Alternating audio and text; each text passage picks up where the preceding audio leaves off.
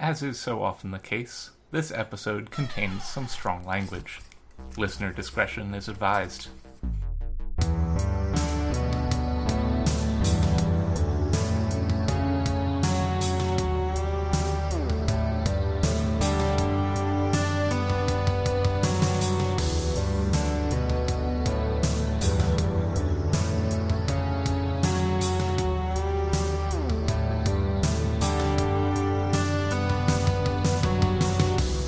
Hello, and welcome to Tales from the Trunk.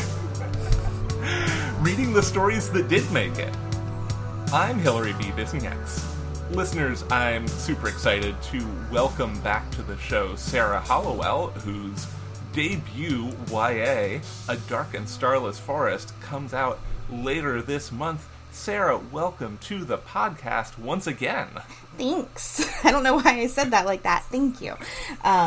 I'm happy to be here. I'm excited. And I'm excited to be here with a thing that actually happened.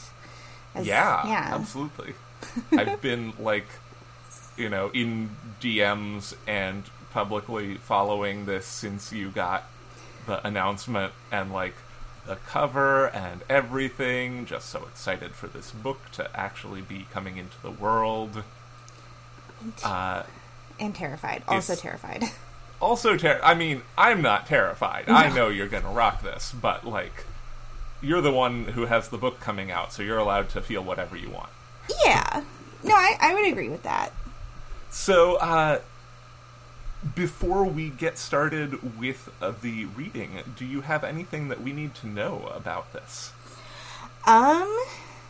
Good question. Actually, what do people need to know? I'm still new to, actually having to do promo of any kind for this book. It's okay, nobody listens to this show. I don't think that's true. I see people talking about it, so I feel like, people maybe do listen. I think that at least a couple people listen. Carlos listens, I guess. Oh my god, he's puppet facing at me. He does this thing where he just stares and his mouth opens straight down like a marionette puppet. It's terrible, Carlos. Why are you doing this? It's so terrible. No, okay, so A Dark and Starless Forest is a YA contemporary fantasy coming out from Clarion Teen, which was very recently HMH Teen. But they were bought by HarperCollins, so now they are Clarion Teen. That's what's going to stay on the spine and everything. And it is about a young magical girl who lives in an isolated lakeside house with several other magical teens. And a couple of children. Yes. And they are kind of being raised by this man who adopted them after their parents either abandoned them or just disappeared in general because they did not want to have magical children. So now they live here and things are going fine-ish, I guess you'll see, until one of her sisters disappears. And the place I will be reading from is from the moment her sister disappears. Fantastic. So, which I would say is not a spoiler because I'm pretty sure all the summaries mention exactly which sister disappears. So I'm not too worried about it. All right. Well, ready when you are. Okay. So this is from the second chapter. Jane is gone. I was having one of my regular nightmares. Just a few weeks before they left me with Frank, my mom showed me one of her favorite movies. It included a scene where a car falls off a bridge into water and the couple inside dies. It's a funny movie after that. One of them's a ghost. I think there's basketball involved. But I could never get rid of that image. Once I ended up at the lake house, it started showing up in my nightmares. I'm trapped in a car, unable to scream, unable to move. The car sinks into water hazy with blood. Sometimes I'm alone. Sometimes my parents are in the front seat, but they're unconscious and I can't wake them up. That nightmare often makes me cry out, and it wakes Jane. Instead of turning over and going back to sleep, she comes to me. She rubs my back in circles. She talks in a low, soothing voice about the farm she lived on in her other life. I inhale the same unscented lotion we all wear, but that still smells uniquely Jane, and eventually drift back to sleep. But Jane isn't in her bed, and she's not in mine either. I sit up. I squint across the room, wondering if I'm not seeing her bed properly without my glasses. "Jane?" I whisper. The only answer is the steady hum of cicadas outside. She could be in the bathroom. I put on my glasses, get out of bed, and stick my head out of her door. The bathroom door down the hall is open and the light is off. "Jane?" I whisper again, even though I know she's not there. I slip down the stairs to check the living room. Sometimes Jane has trouble sleeping and she'll take to wandering. She'll work on whatever puzzle is taking shape on the living room floor or get a midnight snack. The 9 flowers on the wall shelf glow enough for me to see that the puzzle of a sunny cliffside on the floor is half done and that Jane isn't here. I pause at the flowers and briefly touch Jane's warm camellia for comfort. I try hissing her name again, quieter now. I'm too close to Frank's part of the house. Even the small noise of her name rasping off my tongue brings anxiety close to the surface, vibrating just under my skin, subcutaneously. That's a good word, subcutaneously. I only know one place left to try. I don't know why Jane would risk it alone, much less on a night when Frank is home, but where else could she be? I move away from the living room on mouse-quiet feet to the little twins' room. London and Olivia are asleep, and they're deep sleepers, thank God. I don't want to have to explain that Jane is missing, and I have to go down through the secret tunnel to the lake to try to find her. The little twins are smart but too brave. They wouldn't let me leave them behind. They'd scrunch up their faces in determination, hold hands, and refuse to budge until I let them help me find Jane.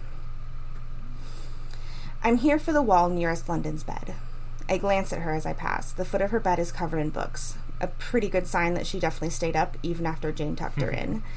In sleep, her brow is unfurrowed, erasing that little worried frown she often has. The wall seems like nothing. Lavender and polka-dotted, it could be any bedroom anywhere. I put my hands on 2 dots spaced just far enough that the little twins have to stretch when they do it. If you didn't know what you were looking for, you'd never find it, but I do. The dots are soft and warm, as if someone has just been here. I want to believe that means Jane's fingers touched these same dots only moments ago. It doesn't mean anything, though. They're always warm. But she was here. She has to have been. I can't be far behind. I pushed on the dots. Not with physical strength. With magic. Just a little. Just enough. The wall parts. Silently, like fog dispersing, a space appears. No one knows who made the passage, and I don't know who found it first. When I arrived at the lake house, there were already 3 girls here, and it was just a known thing.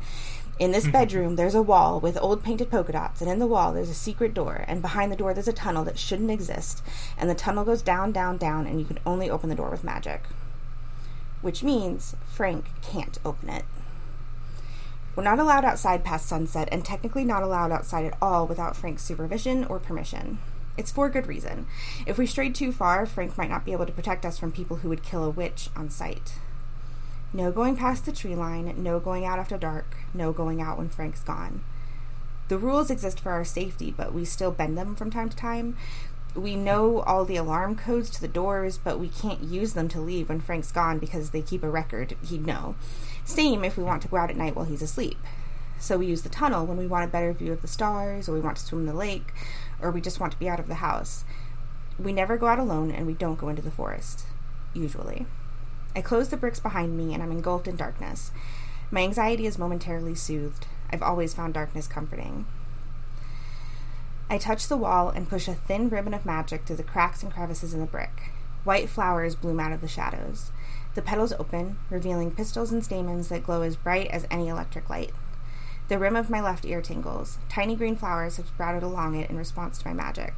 I pull them out absent-mindedly, long since used to the tugging sensation as they release from my skin, and I let my eyes adjust to the flower light. Jane's worry is etched into the walls. When Jane is anxious, she reaches out. She takes hold of whatever she can find and fiddles with it, reshaping it with her magic. There's a toy chest in every bedroom, and hidden deep at the bottom of ours are Jane's favorites, her mutated little darlings. Frank took the rest away. For research, he said. No matter how much Jane loved her creations, the research came first. Now here, on the walls of our secret passage, I see the lines her fingers traced. They sank into the wall as her magic leaked out and left it looking like putty.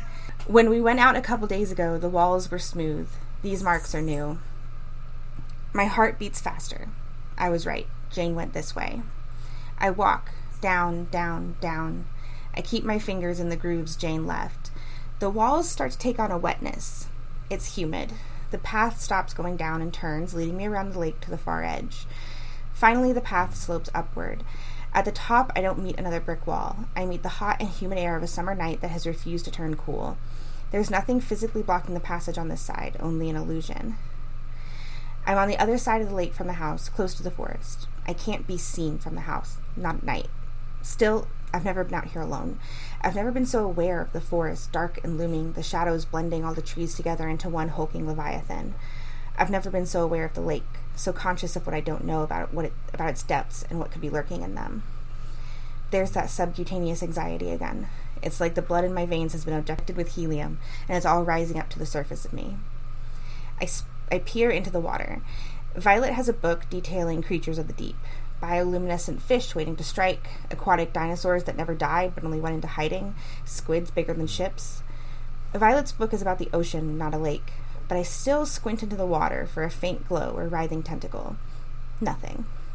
I swallow hard. The longer I stay, the more I'm sure that some monster could surface. Jane? I follow the edge of the lake. If she was in the tunnel and didn't come back to the house, she has to be out here. The tunnel doesn't let out anywhere else. All I hear is the drone of cicadas. This close to the forest, they're deafening. A pulsing, vibrating hum that's been the ambient noise of summer nights for as long as I can remember. They all go quiet at the same time. My legs jerk like when you're on the edge of sleep and something somewhere misfires. Elle told me what causes it once, but I can never remember what she said. To me, it feels like a last gasp for survival. Your brain mistakes sleep for death, and it desperately, uselessly kicks out into the night. That's how it feels now, wide awake, heart slamming into my ribcage, all at once sure I'm being watched and sure it's by something I'll wish had never noticed me at all. Somewhere in the forest, a branch snaps underfoot. I try to call Jane's name, but my throat's gone dry, and whatever took the cicadas' voices must have taken mine, too. I dig my nails into my palms and approach the tree line. I haven't been back in the forest since that day. We were never supposed to be there to begin with. The forest is too risky. It's too far from the tunnel, too far to see if Frank has come home early. It's too close to the outside world. But we went in, Jane and I.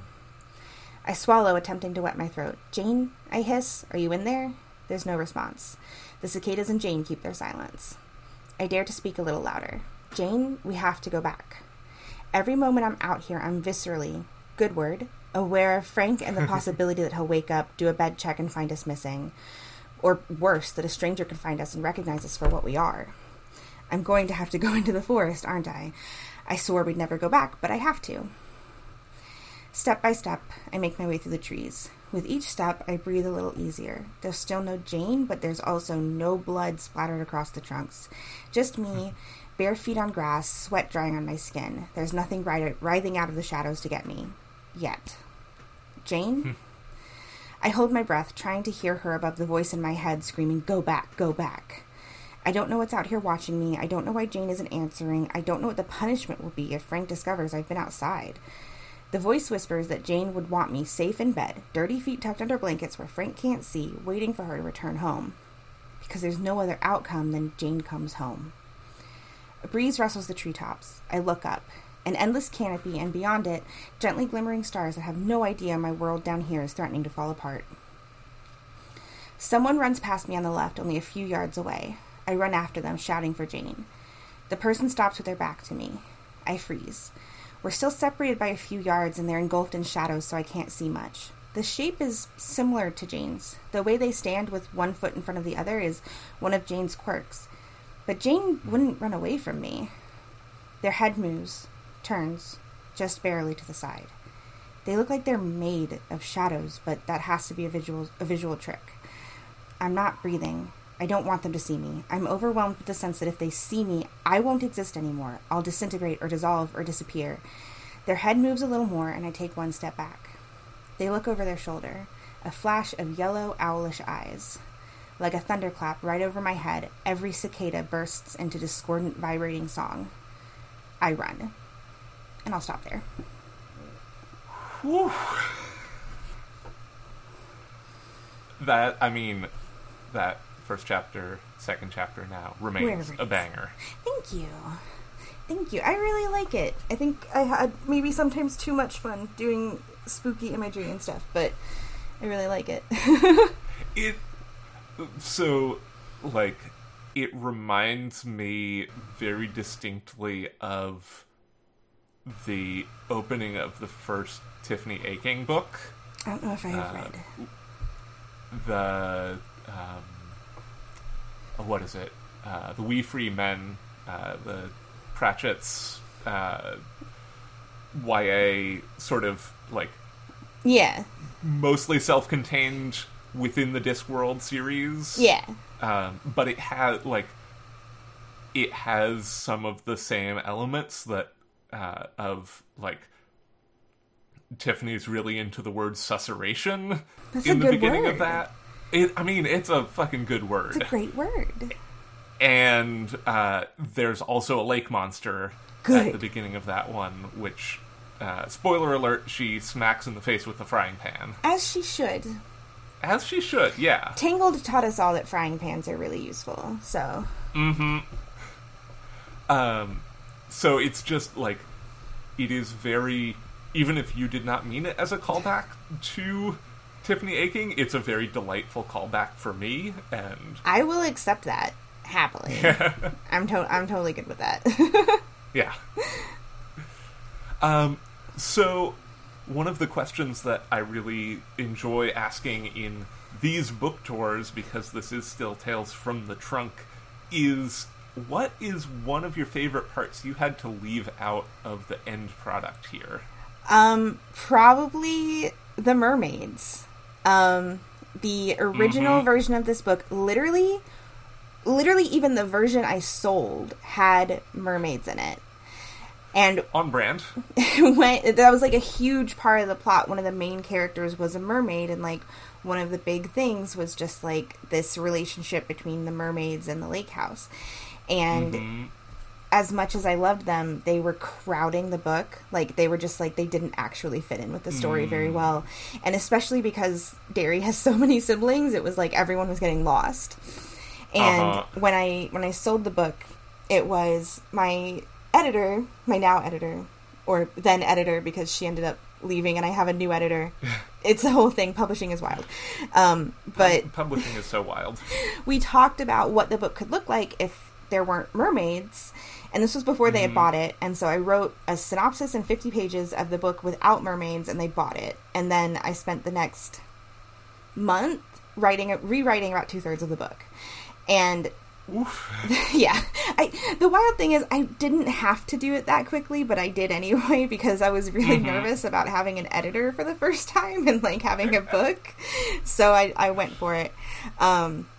And I think the book is like much better without them in a million ways. It's like, it's so much stronger. It's so much more focused. I'm able to really tighten in on the things that I wanted to have really highly featured in the book. I'm able to like make the characters more distinct and like make them have a little more time than they would otherwise. But I still miss the mermaids, and specifically I miss the character who his name was Marlowe, and he was a mermaid, and he was a marshmallow boy, and I loved him. And he was... Oh, I think I remember him. Yeah, like, because the book originally, way back when, it is not anymore, though I think you can still see little bones of it. It started as a retelling of the 12 Dancing Princesses. And so Marlowe was kind of there intending to be like that prince character who's like infiltrating and trying to like get at their secrets and stuff. That's why they have like the secret tunnel and everything, which is kind of the main thing that I think stuck around. But he was a really sweet little marshmallow boy, and he had like huge anxiety, and he was very tender, and I loved him a lot. And maybe I'll use him in another book somewhere else. I hope so, because he was great. Yeah. But, the mermaids and Marlowe, I sometimes miss a lot. I would be shocked if you didn't sell a book with mermaids in it. Like, it'll happen. Let's be real here. It'll happen eventually. One day. Yeah. I kept on, during your reading, just kept on, like, sort of subconsciously feeling callbacks to your amazing Fireside Story Crow's Eye. Oh, yeah, I've had people comment on that before, actually. I didn't realize it until people were like, you sure like writing about lakes and stuff. And, like, the forest and, like, sibling dynamics and siblings going missing or being hurt. And I'm like, well, when you put it that way, yes. Yep. Part of it's, like, because, the lake and, like, foresty areas tend to be based around my best friend in high school. At his house, he lived at a house that was, like, lakeside and had this beautiful forest behind the lake. And we hung out there all the time. And we were nerd children who were, like, constantly pretending there were fairies everywhere. And just, like, so it already felt kind of magical there to me. And it leaks into a lot of the things I write. But that's fair. I mean, that's the reason that, like, I always have, like, public transit systems in, you know, my stories. Is like, I grew up just, like, riding the trolley everywhere all the time. Yeah, I think that's, like, I think there's, especially, like, the stuff you grew up with, like, they will just kind of find ways to get into your writing. Like, the book I'm working on now is very much kind of, like, kind of an ode to, like, Indiana summers and to the feeling of, like, driving around Indiana roads. And that thing where you get, like, stuck in a corn maze that never seems to end and there's people dying everywhere. I was going to say, so corn, right? Yeah, no, there's a big corn maze. There's a big corn maze. Corn's a pretty important part of Indiana in summer. Yeah. And in general. When we moved across the country, we drove from Philadelphia to beautiful Oakland, California, and there was, like, we made it through all of Pennsylvania, and then we just hit corn for, like, 2 days. That sounds right. And it was trying to get across. It was a lot. Trying to get across the Midwest. Yep. Just flat. And, well, it depends on where you are in the Midwest. There are some less flat parts. I grew up, it's kind of weird, I grew up in a really hilly part of the Midwest, because Indiana, at least, and this is something we were taught in elementary school that I assume is true, is that glaciers came down across Indiana and flattened it, but there are hills in southern Indiana, basically, because the glaciers went shswoop and just kind of squished them up. And so I grew up in the hilly part of Indiana. I don't even know if that's true, but that's what we were always taught. I don't even know if that's how glaciers work. I'm pretty sure it's how glaciers work. It sounds true. Correct to me. Like, especially, I mean, because as I was saying it, I was like, it sounds wild that they could push the Earth up, but then I was like, it's not like they're moving super fast. It's one of those, like, gradual... And, like, there is just, like, a lot of mass there. Yeah. And Indiana also has, like, weird... The makeup of our ground is kind of, like, weird. Like, we don't get earthquakes or anything here, but if there are earthquakes literally, like, anywhere nearby... I have felt small earthquakes that were in Kentucky, because Indiana is all limestone. It's just... That is wild. Limestone all the way up, and tremors move very, very well... through limestone. So if the few times there have been, like, tiny earthquakes in Kentucky or Indiana, you feel it everywhere. Oh man. And, like, the East Coast doesn't, or the Midwest, I guess, for you, just doesn't really know how to deal with earthquakes. We have earthquake drills in school. Like, we have drills for everything in school. Like, we have fire drills, we have tornado drills, we have earthquake drills, code blues, which are active shooter drills, because those were happening even when I was a child, and the world is depressing. Yep. At one elementary school I went to, we had drills. My school was next to, like, some kind of plant, like some kind of, like, paper plant, or, like, sewage, or I don't know. It was some kind of, like, plant, like, factory kind of thing, and we had a drill for just in case something ever went really wrong, and, like, toxic stuff was released. We had a drill for going over to the fairgrounds across the street and away from the school. Have some sort of airborne toxic event. Yeah, we had drills for everything. Yeah, our earthquake drills were always... They would, like, play, like, a sound almost, like, over, like, the speakers, and we would all hide under our desks. and that was it. But the only fantastic duck and cover. got it. The only, I mean, literally, yeah, it was just like, this works for earthquakes, this works for nuclear bombs, this works for everything. Frankly, it could probably work for a tornado, depending on where your desk is. But the only earthquake I've ever actually felt, I was sleeping on an air mattress, and I remember waking up because it was shaking, and I was like, what is happening right now? And I didn't understand, so I went back to sleep. And then the next morning, everyone was like, did you feel the earthquake? So it didn't really do me a lot of good. Luckily, we don't tend to get big earthquakes over here, because that, I think, would be pretty bad. Yeah. Not yet, anyway. We'll see, I guess. The last one that I felt, we were just sitting at the dinner table, and I just, like, looked over because I thought that my spouse was just, like, jiggling her leg really intensely, and she looked at me and she was like, that's an earthquake, and I'm like, oh, okay, that makes more sense. I can't fathom living in a place that, like, fairly regularly gets even small earthquakes, but also I know that, like, my sister and her wife live out in California, and whenever they come to Indiana to visit, they're always hoping for a thunderstorm. They are always hoping for a thunderstorm because they don't get them where they live in California. Because they live in, like, Riverside. And, somewhere in there. I don't know. Every time there's anything that happens in California, my mom's like, Jessica, are you okay? And Jessica's like, my county is as big as Indiana. Yeah.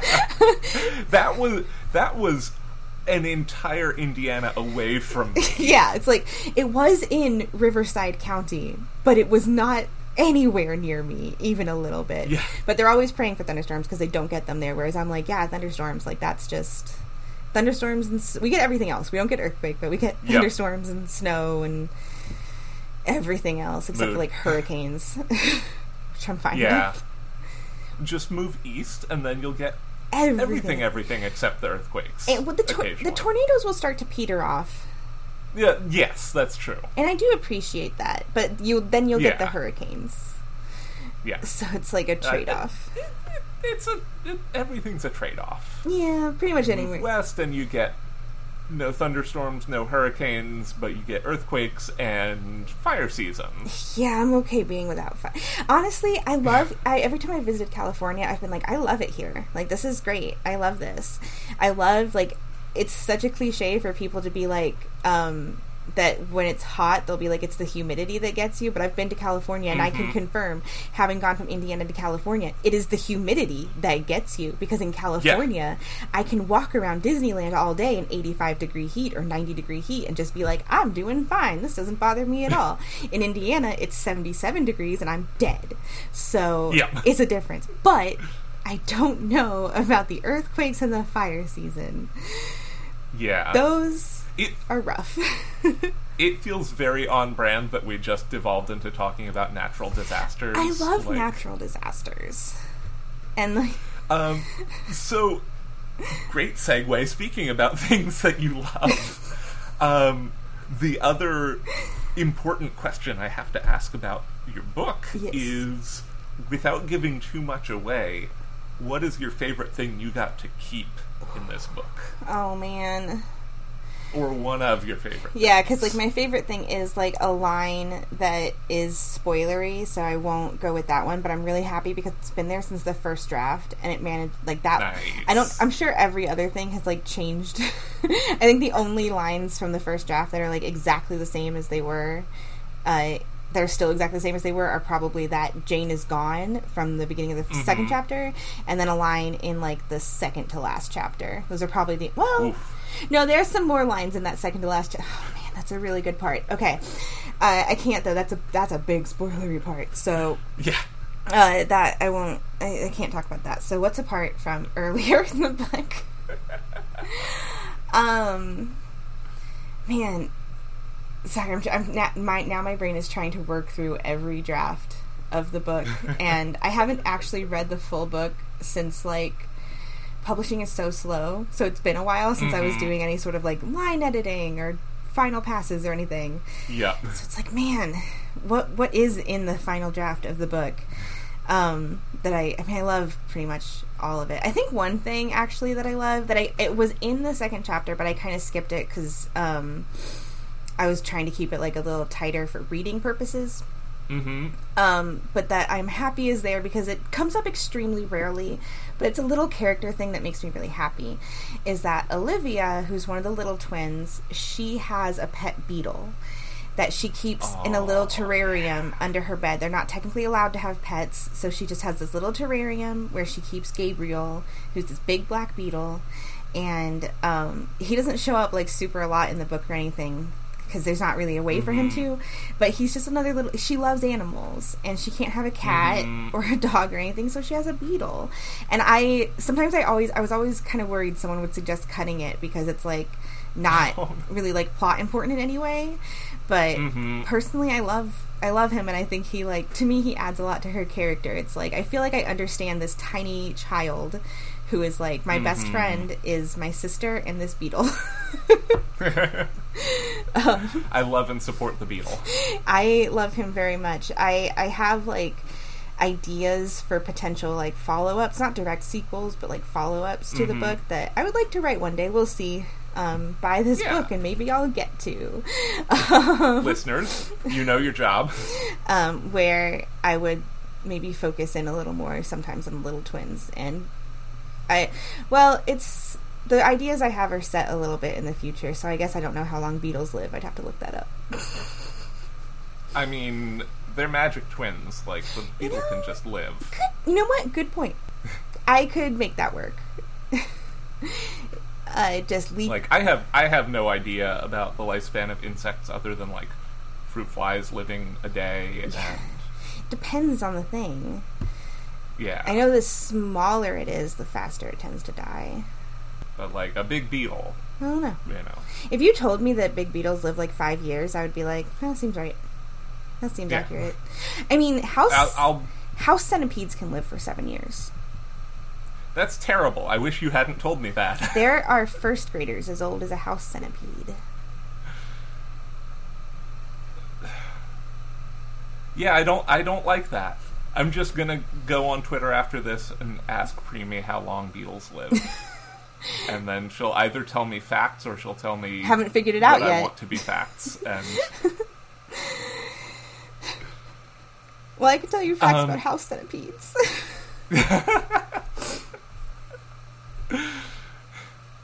They've just got too many legs. Just too many goddamn legs. I have a truce with the house centipedes in my apartment, which is the first place I ever saw house centipedes, but we have a few around here, and I have a truce with them that if they never show themselves to me, then we are fine. And sometimes I'll walk into the bathroom and there will be one on the wall, and I'll just turn around and leave, and I'll give it like 20 minutes, and when I go back in, they'll be gone. And I'll be like, we're making it work. And some of them are really little, and that's kind of nice, but there's one that's just I'm like, that's probably a 7-year-old. That guy's huge. Yeah. And got too many legs. Woof. So Sarah, before we go, one question I've started asking, and I just really like the answers to it, is what's something that you are super pumped up about that you want to tell people about other than your own book? Which obviously we are all very pumped for A Dark and Starless Forest. As you should be. There's so many things I'm really pumped about, actually, but the first thing I thought of, I need to get the author's name really quick, because I know that I'm so bad sometimes at remembering names, even when it's like someone that I follow.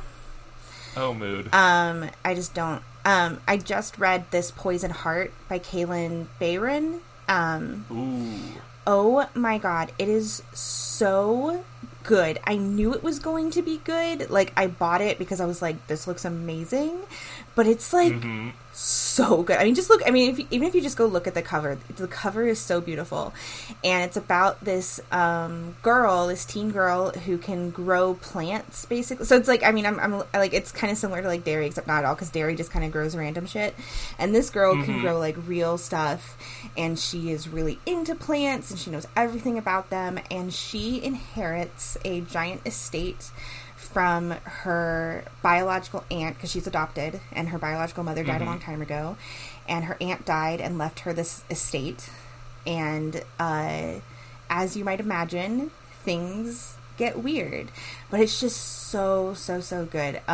It ends in a cliffhanger that murdered me, but but definitely like buy it so that the second one could happen, because I need it personally. It was so good. If not for yourself, listeners, buy this to make Sarah happy. Yes, exactly. It's your job. Do it for me. Everything I can think of is like stuff I'm excited about. Definitely is like books, because I'm looking at like the books around me, and I'm like, I also just read The Ones We're Meant to Find. That one was beautiful. It made me very nervous about climate things, but so does everything.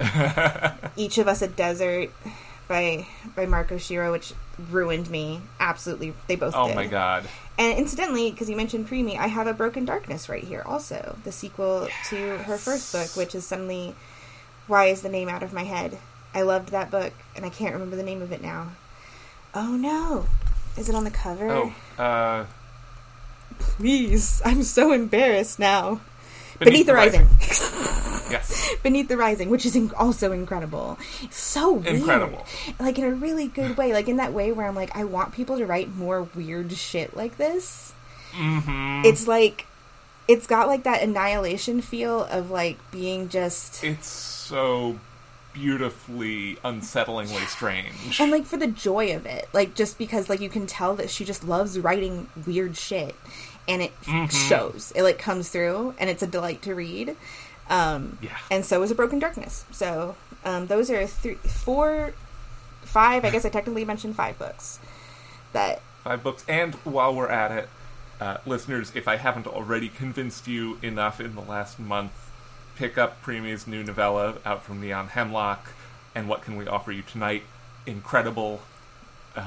Pick up... Deeply, powerfully unsettling, and just very, very good. Pick up anything Preemie writes. That's just my suggestion. Pick up anything Preemie writes. She's just a really good writer. She is. And pick up A Dark and Starless Forest. Pre-order it, even, because pre-orders are how you show authors that you love them. And we love Sarah. Thanks. A Dark and Starless Forest will be out September 20th? 14th, okay. I knew it was one of those. I just couldn't remember. Time is fake. Time is complete. No, don't worry. It really feels fake to me that it's so close. It's also my niece's birthday. So that's two things. Happy birthday, Sarah's niece. Celebrate by picking up a copy of A Dark and Starless Forest. Which she is way too young for. Preferably from your local independent bookstore or wherever else you buy fine books. There's an audiobook too, so... I'm really excited. I love audiobooks. Get it. Get it. Listeners. Sarah, where can listeners find you? Everywhere. I am... Right behind you. Probably. I am primarily, unfortunately, on Twitter. At Sarah Hollowell. I am trying... Not very hard, but attempting to be more of an Instagram person, which is at SM Hollowell. I have a website, sarahhollowell.com. Those are the main places you can find me. And hopefully also in bookstores.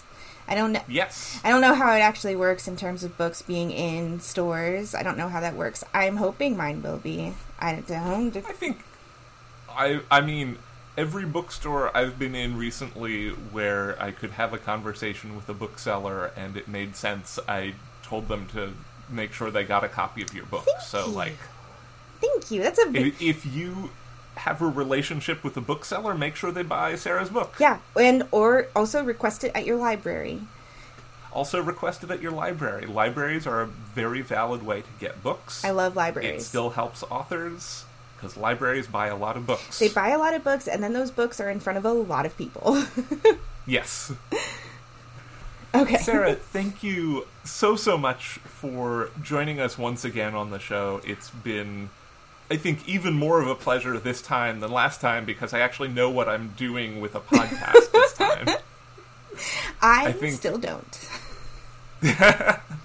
I mean, I've done like 50 or 60 of these now. Like, that's a grip. Yeah, you're getting used to it. Yeah, the first time we recorded, I think, was the second podcast I'd ever recorded. Oh so, gosh. like... Yeah. Yeah. Yeah, I think that's true. That sounds right. Because didn't you start kind of with, like, a Sarah double feature? I did. I started with Sarah Gailey, good friend of the show. Also buy their books. Always. Buy all Sarah's books. Any book by a Sarah. Just, like, if you see a Sarah, buy their books. Almost guaranteed to be great. Yes. Yeah, no, we started out with a Sarah double feature, and then good friend of the show, R.K. Duncan, and then Kate Lechler, I think, was the first guest after my, like, pilot, like, I'm going to build this buffer of shows and figure out how to actually podcasts. I mean, listen, it's a good start. Like, that's a nice, like... It's a great start. That's a real like, good selection. Yeah. Thank you again so much. It's been a pleasure. It is a gift, and I am very much looking forward to getting your amazing Fat Girl Fantasy in my grubby little hands. I also am excited for both you to have it and everyone to have it, and also for me to have it, because I don't have my copies yet. Mm-hmm. They're coming. They're supposedly on the way. You're just gonna get a crate of books. I hope so. Okay. All right. Tales from the Trunk is mixed and produced in beautiful Oakland, California. Our theme music is Paper Wings by Ryan Boyd. You can support the show on Patreon at patreon.com/trunkcast. All patrons of the show now get a sticker and logo button, along with show outtakes and other content that can't be found anywhere else. You can find the show on Twitter at Trunkcast, and I tweet at HBBisnieks. If you like the show, consider taking a moment to rate and review us on your preferred podcast platform. And remember, don't self-reject.